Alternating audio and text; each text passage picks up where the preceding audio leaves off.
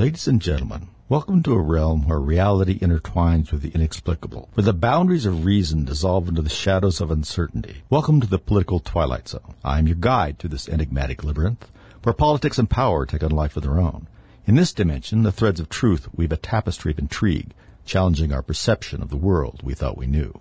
In this world, nothing is as it seems, and the truth lies buried beneath layers of deceit. Prepare to venture where reason meets the unexplained, and where the unexplained might just be. Well, hello, everybody out there. Is it really a week been gone by? Wow, man, how'd that happen? Appreciate you joining us here this weekend. Once again, this is Rick Wagner getting it right here. Your political Viking on the KNZZ, KGLN, 1100, 980, and some other places out there. You can also find us on the internet and on our podcast, which I appreciate you downloading.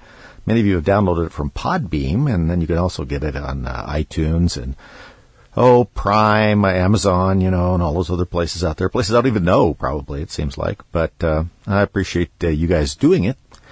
And, I was trying to think about what to talk about today, because there's so many things. And I was thinking about some of the things that people said to me this week, and some of the concerns they've had. And there are many people out there, and you're probably one of or two of them, or whoever's listening out there, that's concerned about what's happening. These indictments, this wild kind of out-of-control government we feel like we have. And it's not just federal government. It feels like our state and our local, in some instances, are the same way. And it doesn't surprise me. I've talked about this many times, that, you get these folks out there, and they hear an idea, and it tickles a part of their little brain, and they think they should do it here. Rather, it made no sense when it was done someplace else, and even less sense when it gets done where you're at, but they think it makes them progressive and out there and virtuous, and so they will subject everyone else to this idea to demonstrate their own virtue. And we've had that for years now, and it certainly doesn't seem to be going away. It's not something that we can predict how it turns out very easily. I was thinking about that this week, and I know a lot of you also think about it, is what are the contours of this? That's what I kept thinking.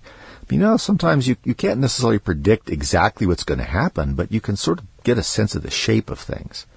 How it's shaping up to be, we always like to say. And I'm not so sure that I have a feel for that right now. I have a lot of scenarios in my mind that could be happening with the direction we're headed, but I don't have a good feeling about any of them that they're particularly high on the probability list.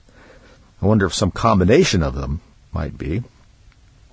A number of you said, well, my gosh, especially after reading this Victor Davis Hanson piece, which I thought was just excellent this week, and we posted that, and he wrote one, I thought, he said, we need a counter-revolutionary that will stand up, bring back an orderly and humane society. And I think people wonder, well, what do you mean revolutionary? We need a revolution?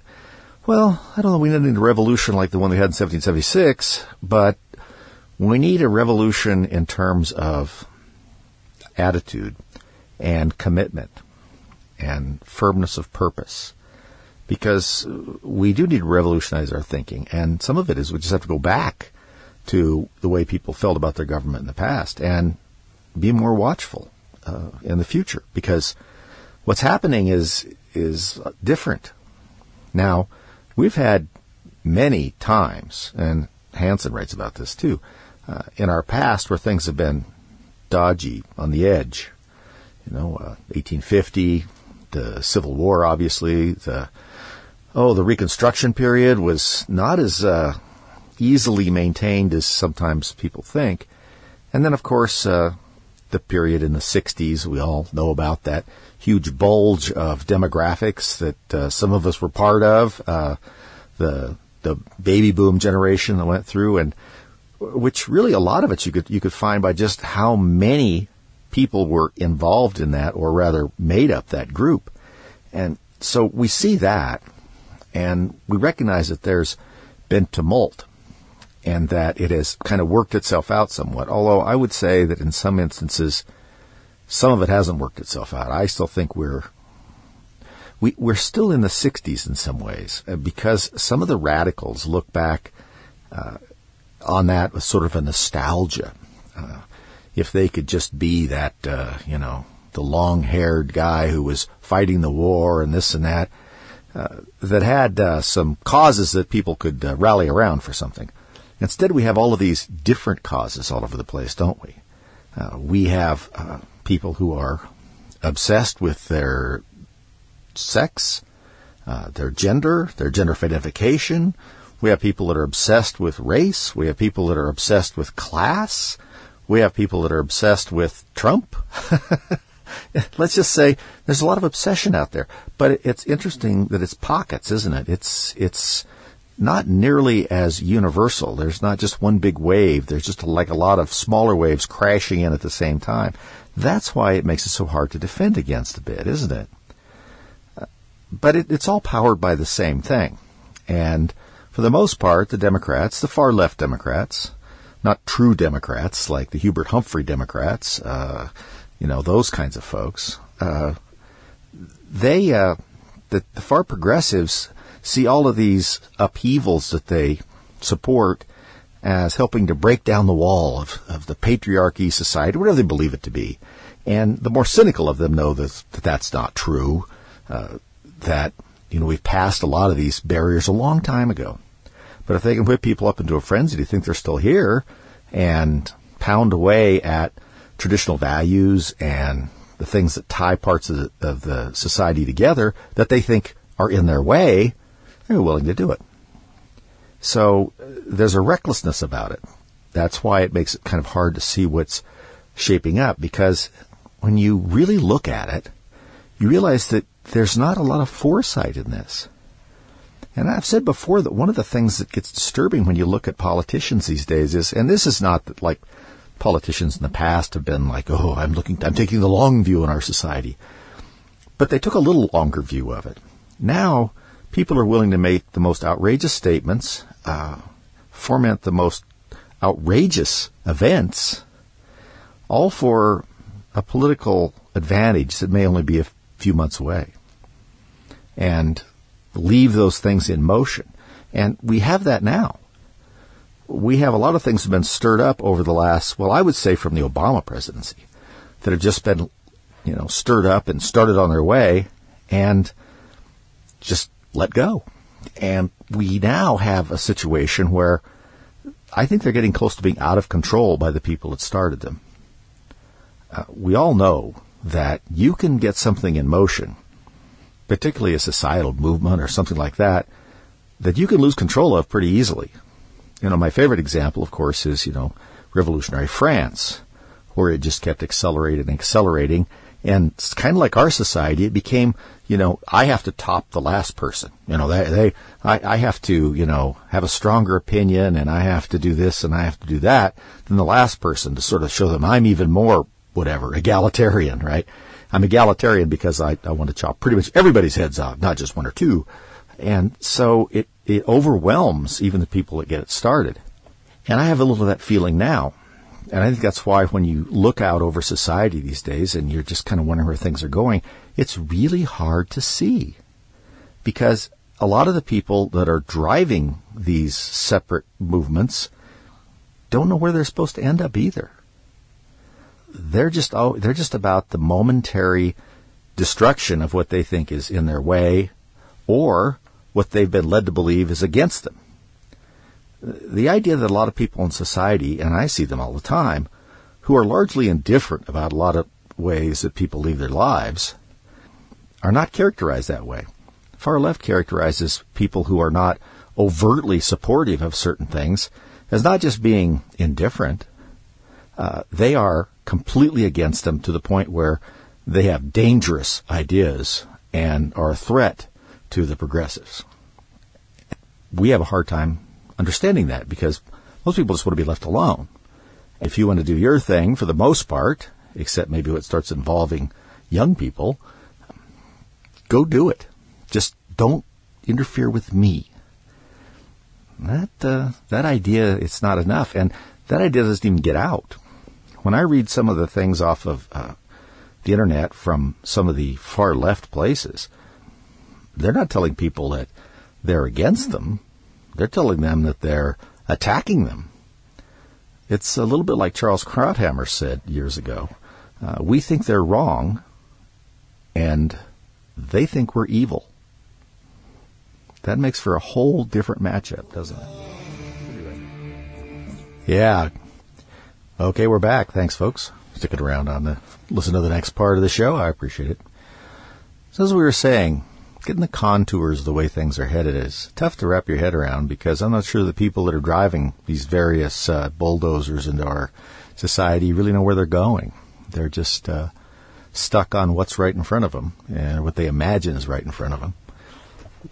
What is fascinating, and most of you people do know this, but is how retrograde some of the ideas they have about our nation are.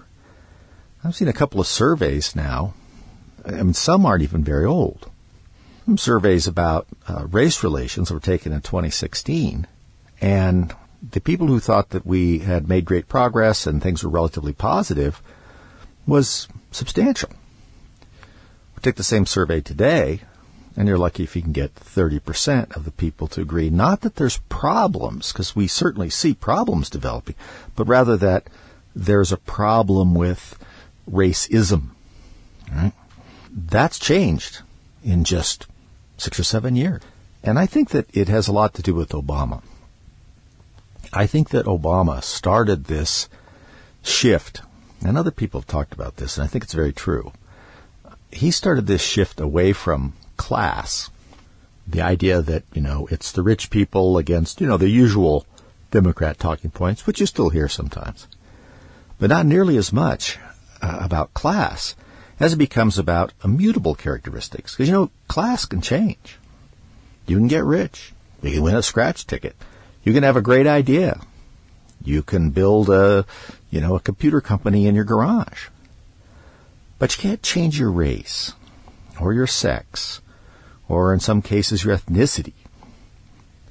And so if you focus on that, you can divide people up so they think they can't change, they can't get out of it. If you convince them that that's been made to be a very negative thing in society because your political enemies have made it so, if you can convince people of that, and they don't think there's anything they can do about it, it makes them much more upset because, like anything, they don't feel like there's a way out because they don't think they can change that.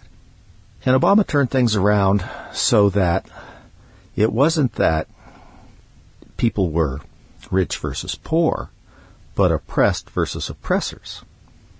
And you could be very wealthy if you're in a certain classification and be oppressed. And you could be very poor and seemingly powerless if you were in a different classification and be an oppressor. That's a pretty big difference, isn't it? And what's funny about that is, I think in the past, people would have said, well, that's ridiculous. Some of these people have no power to oppress anybody. How can you say they're oppressors? They don't employ anybody. They just get by, maybe. I mean, there's a lot of situations like that. And how can they be termed oppressors in the face of someone that has tremendous influence, power, and money? Yeah, we've managed to convince that, haven't we? We've managed to make people some of whom have no apparently real world skills except a sport, and convince them that getting paid $6, $7, $8, $10 million a year to play a game is an oppression, that they're an oppressed group. Now, you also, if you tell people this, we all know this, if you think about something long enough, you'll find it. I mean, if everybody tells you during the day that you look tired, even if you weren't tired that morning, you start feeling tired at the end of the day. If somebody asks you about something like, oh gosh, is that a dent in your car? Is it over there? You'll look. And if there's anything at all, you'll find it. And even if there isn't anything, you'll wonder if maybe the sun isn't just right. We're all impressionable that way. So if you tell people loud enough and long enough that something is being brought against them, they'll start finding it. And it's especially attractive when you think that it is an easy out. If you haven't worked hard enough or paid enough attention or just, really calibrated yourself in some way for success, and you run into some failure, like most of us do in our lives at some point, You just assign that not to, I need to buckle down and do this differently, or find something else to do. I don't seem very good at this. You would just say, well, no, I mean, it's because of this bias against me. And it takes a lot less self-examination, doesn't it? I mean, none of us really like to look at ourselves and find our faults. As important as we all know that is, it's not much fun. It's a lot easier to say, well, I'm great. It's everybody else that's holding me down. So it's very convenient for that, and it's a hard thing to fight back against. It's a little bit like when people say in policy that it's hard to fight free. Right? I don't mean like fighting free of something, but I mean it's hard to fight policies that want to give people something for free. That's very difficult. We know that it harms society. We know that it can't go on for very long. You know that it creates all sorts of problems if you give too much of it, really very much of it at all. But we still have a hard time turning it down. So it takes a lot of intestinal fortitude to be able to find these things, to see things about ourselves and understand that getting something without working for it in the long run is probably not going to be helpful to us and not how we grow as humans. So if you think of it that way, you understand why it's so attractive to play that off. And it's a brilliant strategy, right? I mean, it makes a lot of sense if you're trying to convert people to your way of thinking. You offer them help for things that really there's not that much going on against them. But everybody wants free help, right? I would say, and there's a bunch of different variations of this, that getting something or help from the government for free ends up costing you a lot more than paying for it through life experience. Now, there's a few exceptions for that, but they're usually with people who are already wealthy. I mean, we see that now. We see all of these companies that are popping up all over that are trying to take advantage of these green subsidies and things like that. And even with subsidies, like Proterra, that truck company that Biden visited a few months ago, that just took bankruptcy. Even with subsidies, even with tax incentives for people to buy the product, sometimes they still can't make it. But there's something that they do get out of it sometimes, and this is something you should always examine if you see these stories. See if they got any loan guarantees. Even if they don't get money directly from the government, has the government guaranteed to pay whatever loans they get? Think how nice that would be for you and your business, or a business you'd like to start. If you go to a lender and say, look, I don't have a great business plan here, and I don't have a lot of experience, and, I don't really have a plan to say, in terms of looking into the market and who my customer is and stuff. But what I do have is a guarantee from the government that if I start this business and it doesn't work out, they'll pay my loan. And remember, banks make money off loans. So if the government's not only going to pay my loan back, but, pay the interest on my loan and this and that, then the bank has a hard time turning that down. And they give loans to people who, if they walked in off the street, didn't have a loan guarantee, they'd be out the back door the second they open their mouth. But now they get money. And it's especially true with people who already have a lot of money. We all know about Solyndra here in Colorado.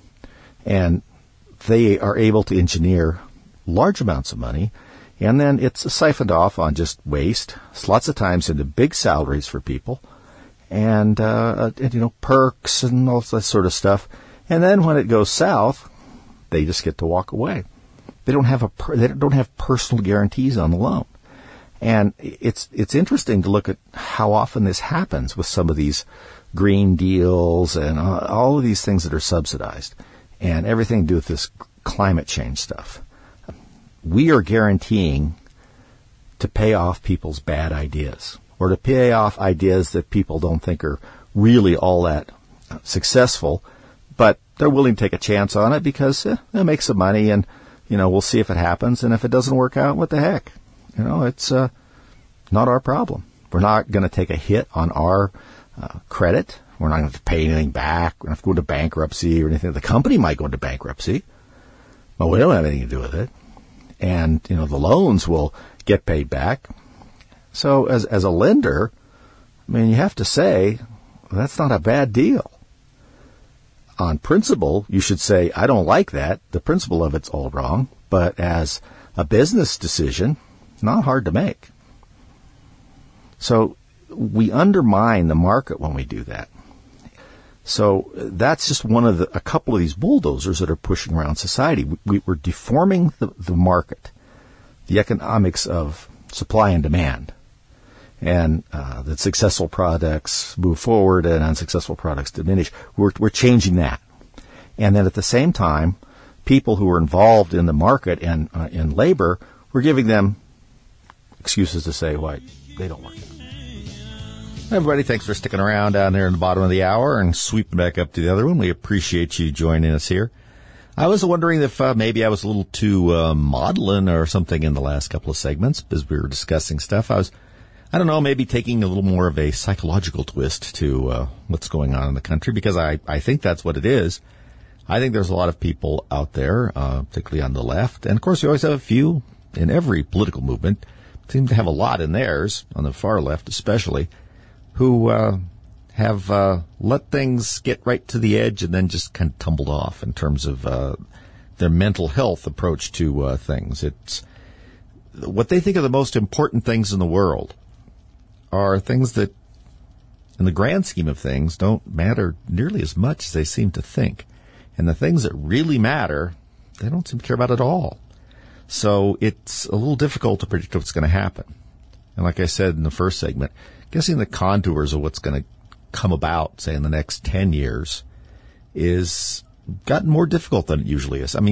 Like I said, nobody could predict the future. But you can kind of say, well, if things continue on this trajectory, I expect things to kind of look like this, with some degree of, I don't want to say certainty, but, 60, 70% of this is what I think that where we're headed. Am I going to know what kind of inventions are going to be and this and that? No. Could there be something catastrophic or wonderful that happens and I don't predict it? Sure. Will aliens come down and give us great technology and we make some leap forward? Possibly. That would certainly throw things off. Will they come down and, take over the world? That would change things too, wouldn't it? But in general, you have ideas about what's going on. It's more difficult now when you feel like people are engaging in erratic and unreasonable behavior. Like I said, it's difficult to discuss something with someone who is adamant about something that is intensely personal or sort of fanatic kind of movement, and that thing does not seem to be particularly important to the movement forward of the rest of society, the nation, whatever you want to say. So it's a little hard to figure out how that's going to go, because it doesn't feel like people are moving in their self-interest. Or that's not really true. They are so obsessed with their self-interest, but only a very small part of their self-interest. Because I think about it in terms of our Adam Smith invisible hand thing. Everyone acting in their own interest, move society forward. Well, if people are acting only in their own interest in a very narrow part of their life, a part of their life that has really not much to do with the general commerce or moving society forward in some general way, particularly towards becoming more productive or becoming smarter or whatever you want to say, does that still hold true? I don't think it does. I think that our friend Adam Smith had in mind that people were discussing, when they were discussing this amongst themselves, they were thinking of people who were trying to better themselves in general. Rather more money, more personal satisfaction at work or whatever, and not some very narrow piece. And people who have an obsessive revolution around something. I don't mean revolution like a societal revolution or the French Revolution. I mean that they revolve everything around one small segment of their personality. And they hold on to that above everything else. That's not healthy for them, and I don't think it really helps society in a particularly good way. So that's why it's sort of difficult out there. And everything changes anyway, right? We can go back to our friend, the great Greek philosopher Heraclitus, who was the proponent of there's nothing constant but change, and his great saying of time is like a river and you can never step twice into the same river, right? So you go down to one of the rivers near your house and you think you're stepping into the Hudson or the Colorado or whatever. Yeah, but the water's moving all the time. It's not exactly the same. Put your foot in it, you put your foot back in it a minute later. His point is it's not the same river. There's change. So we live in a eddy pool of time like that. And you look back and you think of all the things that have come and gone in our world and how short-sighted our own ideas about time are. I mean, think how much the world has changed, the Western world we're more familiar with. Let's think about the great cities of Miletus or Ephesus, the Ionian Greek cities that people thought would be there forever. They're just ruins on the coast of Anatolia, what we think of as Turkey now. What of the great civilizations that have been all over the place? And many of them are gone. Some of them we can't even figure out what they were. Nobody thought that was going to change that much. But civilizations, even when they're hollowed out, don't necessarily have to fall. They can change. And they can morph into other things. They can respond if they're flexible enough. I believe our society in the United States is flexible enough. I mean, it's challenging right now. Let's not kid ourselves. But it is.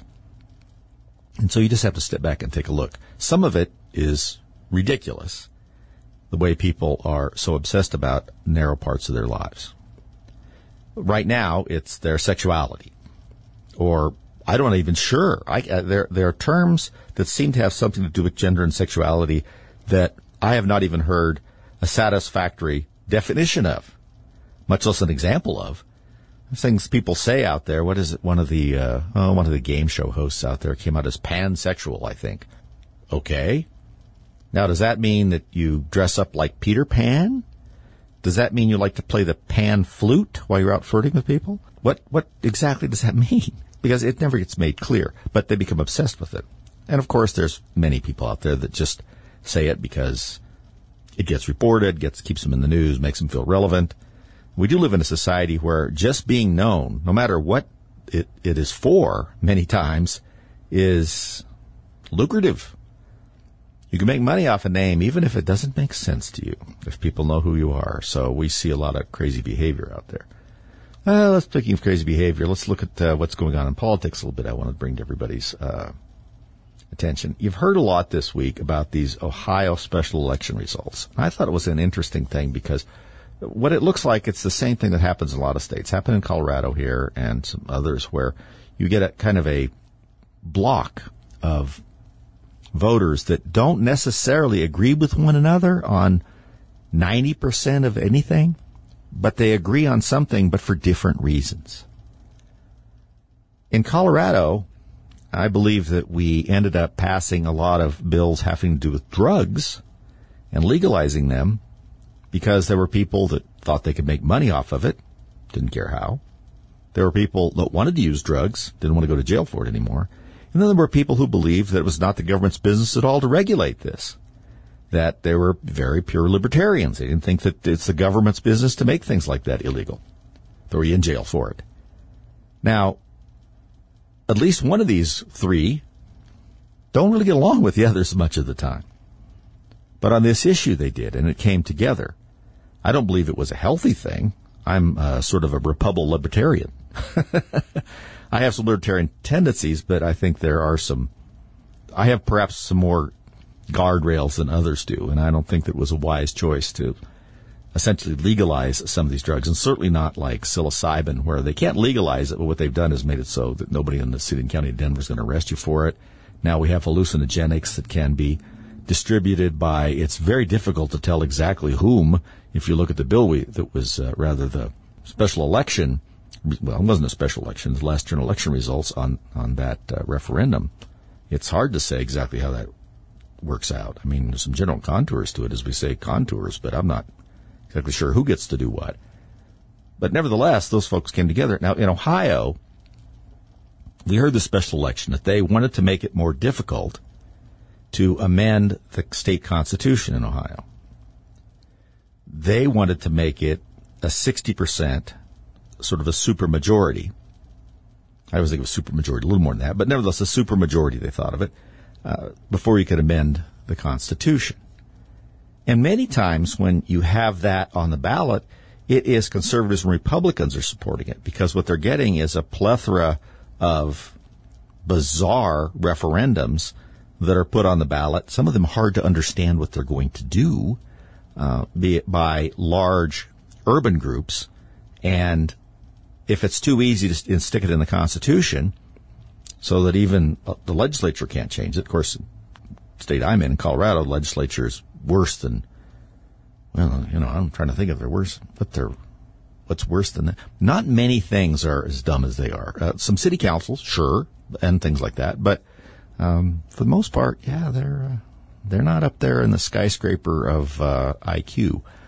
But nevertheless, most of the time, you're trying to not get rid of the ability to have plebiscites, but you're tired of getting everything in the world put on the ballot to get passed by people that don't really understand it, because there's enough of a momentum in our case, Denver, Boulder, that sort of string of things, so to get it on the ballot, and then they get a lot of money going. And so sometimes you have conservatives saying, look, it needs to be a little harder to amend our Constitution. If you want to pass a statute, put a law in the books that can be changed later on, much easier than the Constitution, then that should have one level and the Constitution should have another, or something like that. So you say, well, why are the Republicans fighting this so hard? Well, it's because there was a lot of pressure in Ohio, and some of you know this, to try and get a constitutional referendum in the state legalizing abortion, setting some standards that a lot of conservatives didn't agree with. And there was a huge amount of out-of-state money and pressure to try and defeat this, because the people who were wanting to get the abortion thing on the ballot realized that it would be very difficult for them to get 60% of the vote to pass it. But they thought they might get 51. So it was a very topsy-turvy kind of thing. And the attempt to raise I guess we can call it the event horizon for getting a constitutional amendment did not succeed. And this was thought of as being a real bad situation for the GOP in Ohio. And everything I read from the left-wing press is, well, the GOP in Ohio now have to regroup. It sounded like they just took, really hard beating and this and that. I think that once again, it was a little bit like we talked about before. There were people who were a little afraid of the idea of raising it too much, because they could say, well, what if we want to do something? It's all fine and good to, get excited about this one thing.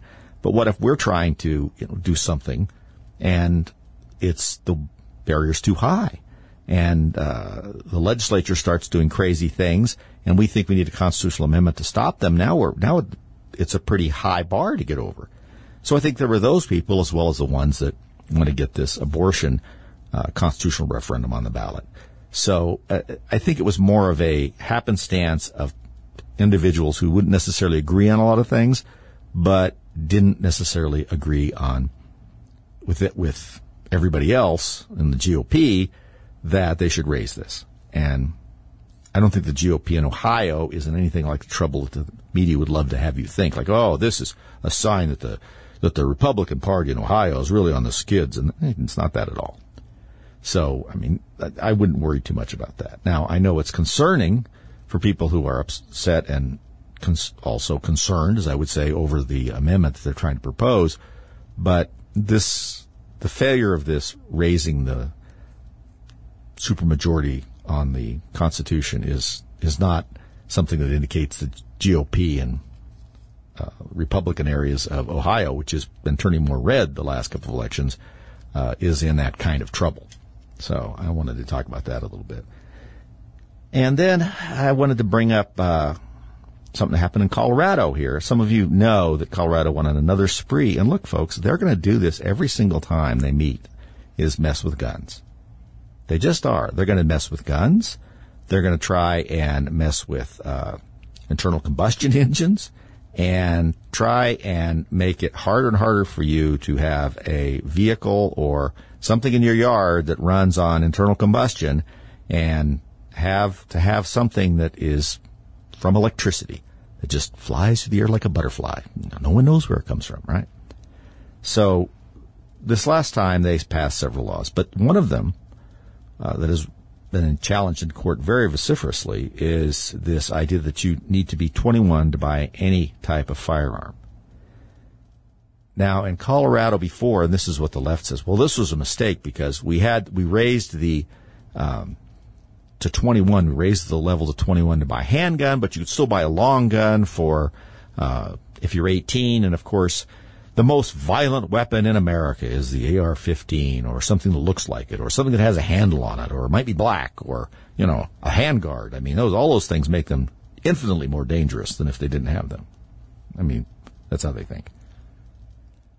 Well, Rocky Mountain gun owners, and I think some others filed amicus briefs, said, well, we don't think that making it impossible for someone under 21 to buy a firearm is constitutional because the Constitution doesn't make that differentiation, right? The Second Amendment guarantees people who have citizens' rights the protection of the Second Amendment. And we've pretty much decided that 18 and up is that. If you're 18, you can make a contract and be held responsible for the contract. You can vote. You go in the military. There's all sorts of things that you can do. And people say, well, the drinking age isn't that high.